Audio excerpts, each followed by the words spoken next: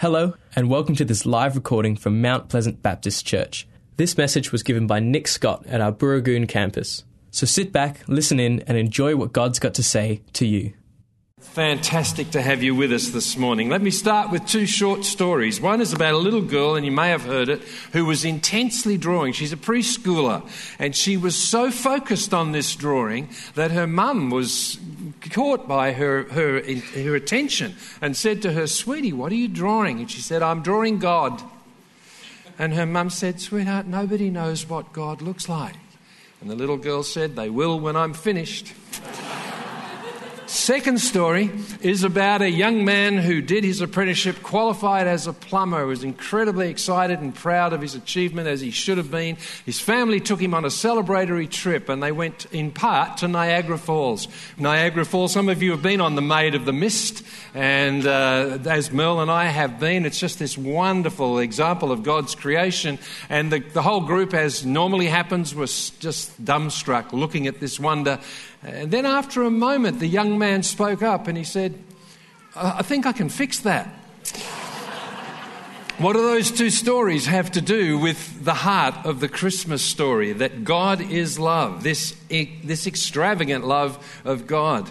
Well, Christmas. Many of you will have heard Andy Williams' song as you came up to Christmas. It's the most wonderful time of the year. Now, of course, this year, Nick has already prayed for the firefighters and those whose lives have been devastated by the loss of life, the loss of property. Merle and I were in New Zealand when that volcano exploded, and so many other lives were taken. And so this year, of course, the most wonderful time of the year. But you know, even in a Christmas season where there's no tragedy such as that, there's another side to Christmas. Christmas divides us. That's the reality. I remember the first call I took, one of the first Christmases I was on radio, and the voice on the other end of the line said, "Graham, I hate Christmas." And this year, the Australian media has picked up on this other side of Christmas, and they've publicised a lot of the very well-researched material that exists on it, and it is well-researched. At Christmas time, helplines like Lifeline have their calls up 40%. Domestic violence calls go up 20%. Heart attacks spike on Christmas Eve. The British Medical Journal reports the most likely time for you to have a heart attack is 10 p.m. Christmas Eve. So you survived that. Happy Christmas. You made it. Hey. December, the road trauma peaks. So those families that are devastated by tragedy, it happens more around Christmas. And January is known as Separation Month. There is another, I'm not first cousin to the Grinch, but there is another side to Christmas. And let's take another step. What about, many of us today will enjoy a Christmas turkey. Some of us will feel like the Christmas turkey. What about the parts of us that just feel out of step? The parts of us that nobody knows? The doubts that walk through your mind in the air? The doubts of being young, what does my life hold? The doubts of being old, am I really ready for whatever comes after death? What about the parts of you that you make sure nobody knows about, because if you knew this about me, you'd stop loving me? Where's extravagant love, and God is love, and that bit of you? Where is he there? If you step into the Christmas story, if you step out of our culture's narrative and back into the story of Bethlehem those years ago, the paradigm shifts dramatically. And in fact, extravagant love, the God who is love, is closest to that part of you. And those who feel like turkeys, and they're marginalised, and they're ignored, and they're overlooked. And all the bits of us that we keep hidden because they embarrass us, make us feel guilty or ashamed. All the wounding that we've had in life. Extravagant love is especially for them. Do you remember, how could you forget that clip, what the impact is of that clip we had this morning? And that lovely mother saying, "Why did this happen to us? My beautiful baby has Down syndrome. It's a tragedy." We can all relate to that. Grief, the shock. And I find it deeply significant that she references Mary. She talks about Mary. And she talks about Mary's humility. She says, "Mary, I think of Mary and all she goes through. It's not her plan, it's God's plan, and she goes with it." We just heard that beautiful song from our singers about Mary and Jesus. She's staring at the face of God. And she was. But can I give you the scene around that beautiful and much loved and appropriately loved Christmas image? What goes all around that that's not in that picture? Well, Mary has already gone through a life experience which has subjected her to potential scandal, to shame, possibly to death. Certainly, at the very least, more than enough to keep the local gossips checking their calendars and raising their eyebrows and whispering behind their hands. We sing about the little town of Bethlehem, and it's deeply significant to us, to this little teenage girl who was possibly as young as 13. She was certainly a very young teenager. To this young girl, at the end of her first pregnancy, she's wrenched out of everything she knows, all her comfort zone, and sent on this long, arduous journey by an oppressive Caesar. And at the end of that journey, she has the stress of her husband trying to find somewhere for her to deliver when she's heavily pregnant, possibly already in the beginning of labour. And she delivers her child in a cattle shed, and the manger is a food trough. Can you step into that reality? She's not only oppressed from outside. Very soon, the three of them are going to have to flee into Egypt because of a genocidal king in their own country who wants to kill the child. The forces that swirl around Mary are as much out of her control as Niagara Falls is beyond that young plumber. And what about the little girl's picture? How does God enter our world? Well, not like the Roman Caesars did. Not like the Greeks would have organised it. The powers of that day. Not like Close Encounters with the mothership coming down. No, he enters the womb of a young teenage girl in one of the most despised regions, Galilee, of an oppressed, impoverished people group. The hints are all the way through the Bible. We talk about Bethlehem being the city of David, and it is. King David. Do you know when they were choosing the king that David became, he did not even make the lineup. His brothers got in, but he didn't. He was the little kid, the youngest brother, out with the sheep doing the dog's job. He spent most of his life, early life, fleeing from a homicidal king. But with the sheep, he learned a reality that anchored his life. The Lord is my shepherd, I will lack nothing. Hiding in a cave, having the opportunity to kill his rival and not taking it, because the Lord is my shepherd. Amidst all the uncertainty and all the threats, as Mary held Jesus, she had that same reality, anchoring reality on which to live. She knew two things. She knew God with us. This baby I am holding has not come to condemn. He's not come to put down. He's not come to judge. He has come to save and to transform. And God is love. Not God has love, then he could have other things. God is love. She knew this as what we call an ontological reality, a reality that anchored her being through the 33 years of her son's life, his death and his resurrection. She knew God was with her and God was love. And in the midst of the mess, the pain and the uncertainty, people today still discover those same two things, and so can you. The mother in that clip challenges me. I've got the honour of being patron of the Compassionate Friends, parents who've lost children, a group I never want to join. The cost is too high. But when I hear those parents speak at times, like this mother, they have the right to speak because they've walked the path. The authenticity that only comes with living it. And let me remind you of what she said. What we learned was that God was with us. God suffered with us. He gave us the most beautiful child. and there was no reason for me to grieve. Now she says this takes time. I'm sure it took time. But in that time, God suffered with her. It's kind of like a small child. You know when children are beside themselves, like a couple have been this morning and lovely parents have taken them outside to calm them down. But when you pick up a little kid that's really upset, they don't want to be picked up. And they'll punch and they'll kick.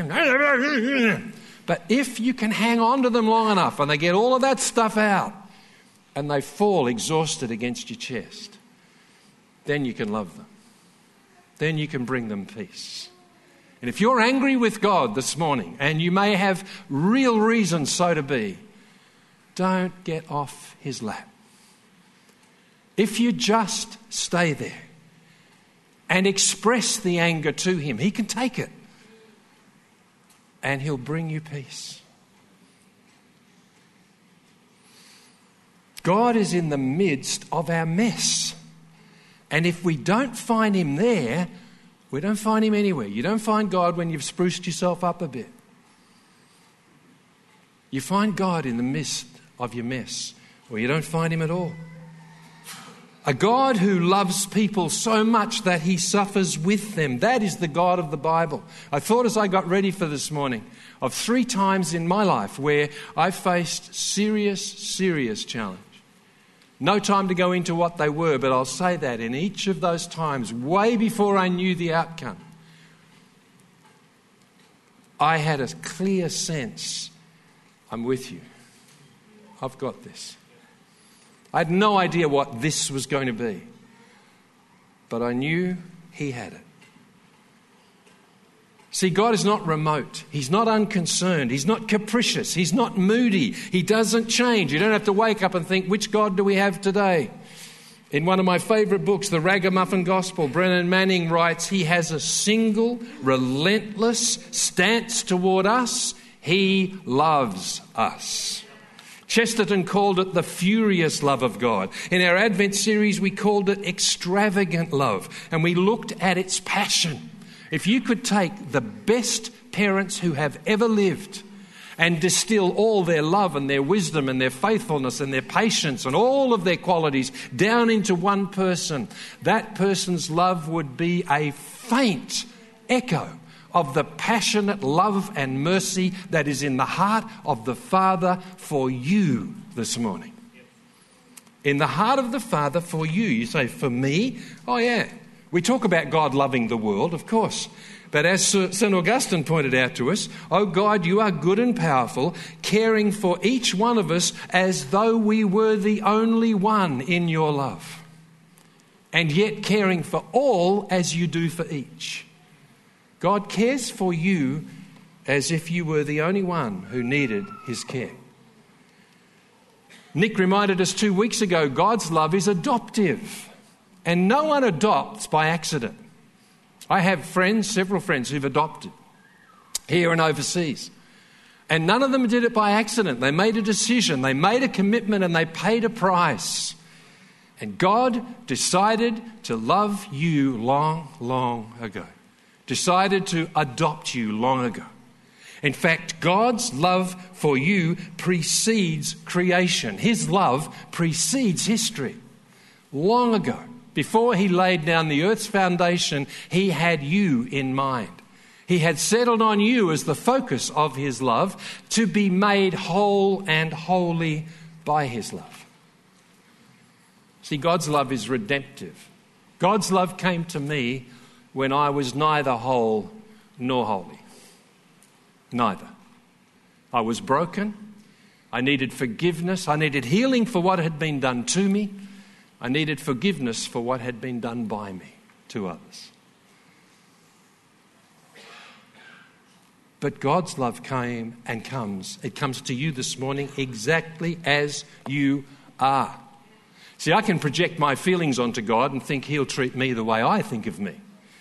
And I'm happy with those gods that are in other narratives that like the good and punish the bad, deal with the bad. Brennan Manning points out this is the only God humanity has ever heard of who loves sinners. A God who loves and chooses to be with sinners. we can't begin to imagine the outrage in Jesus' community when he grew to a man and chose to have meals with the turkeys, the overlooked, the ignored, the marginalised, the despised. That's where he went to dinner. And the people were outraged, the religious ones. They always are. Jericho was heaving with people. Everyone was going up to Jerusalem for the great feast.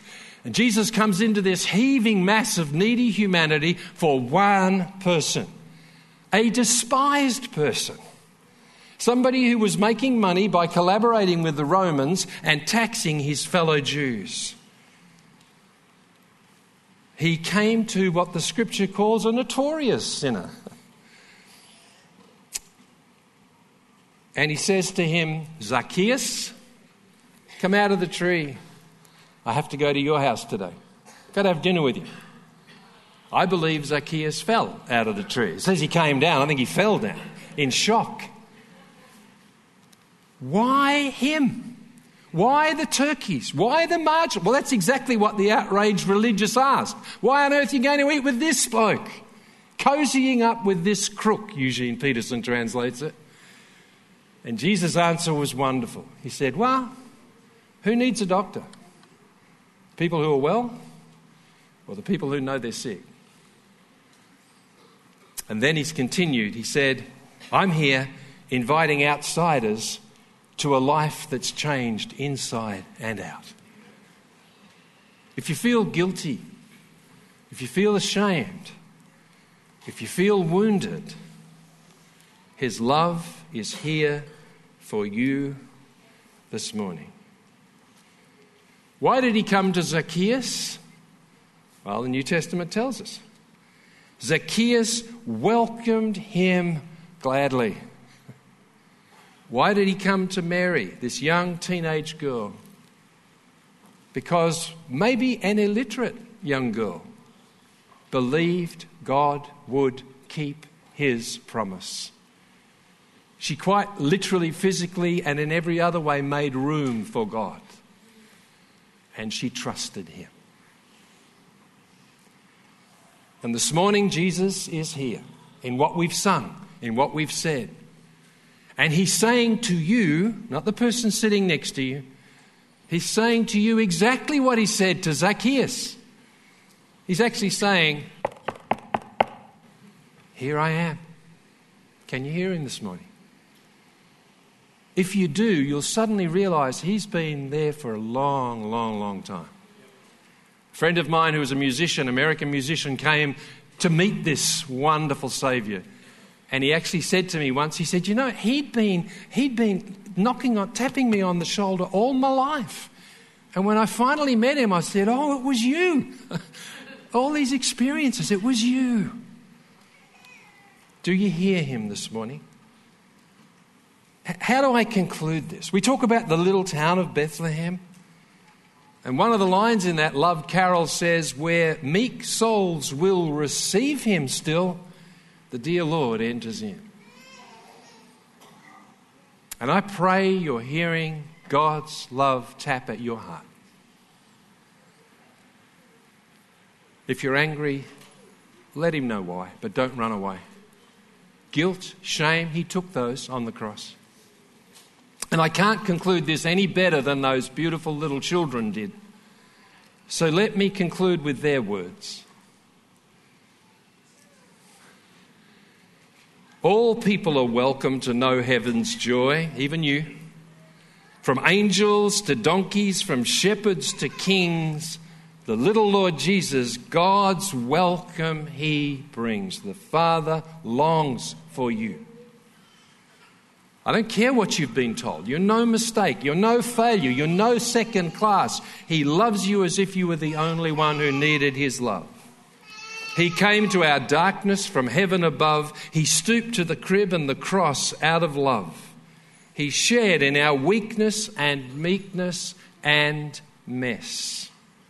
And still he embraces us nevertheless. If you're feeling rejected, alone, and a stranger. I lived so much of my life in that way. I went to 15 different schools. I never felt I belonged anywhere. If you're feeling alone, rejected, a stranger, remember the one who came down to the manger. He was little, weak and helpless, tears and smiles like us he knew. He feels for your sadness. He shares in your gladness. Will you pray with me? Love that will not let us go. Lord God, who is that love?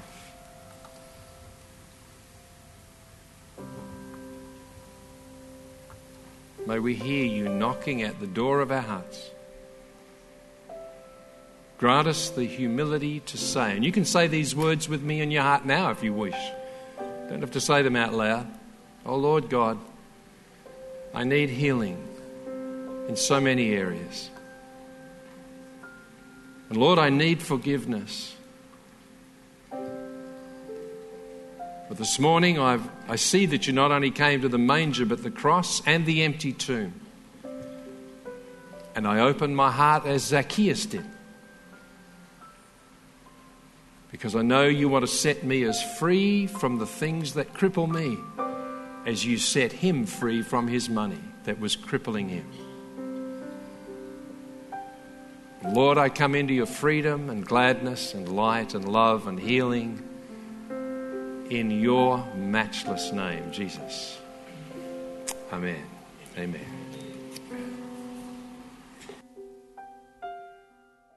We hope you enjoyed this message from Mount Pleasant Baptist Church. If you'd like to talk to someone about what you've heard today, then you can contact the team at Mount Pleasant Baptist Church by calling the office during office hours on 9329 1777. Thanks for joining us. We look forward to your company again soon. God bless.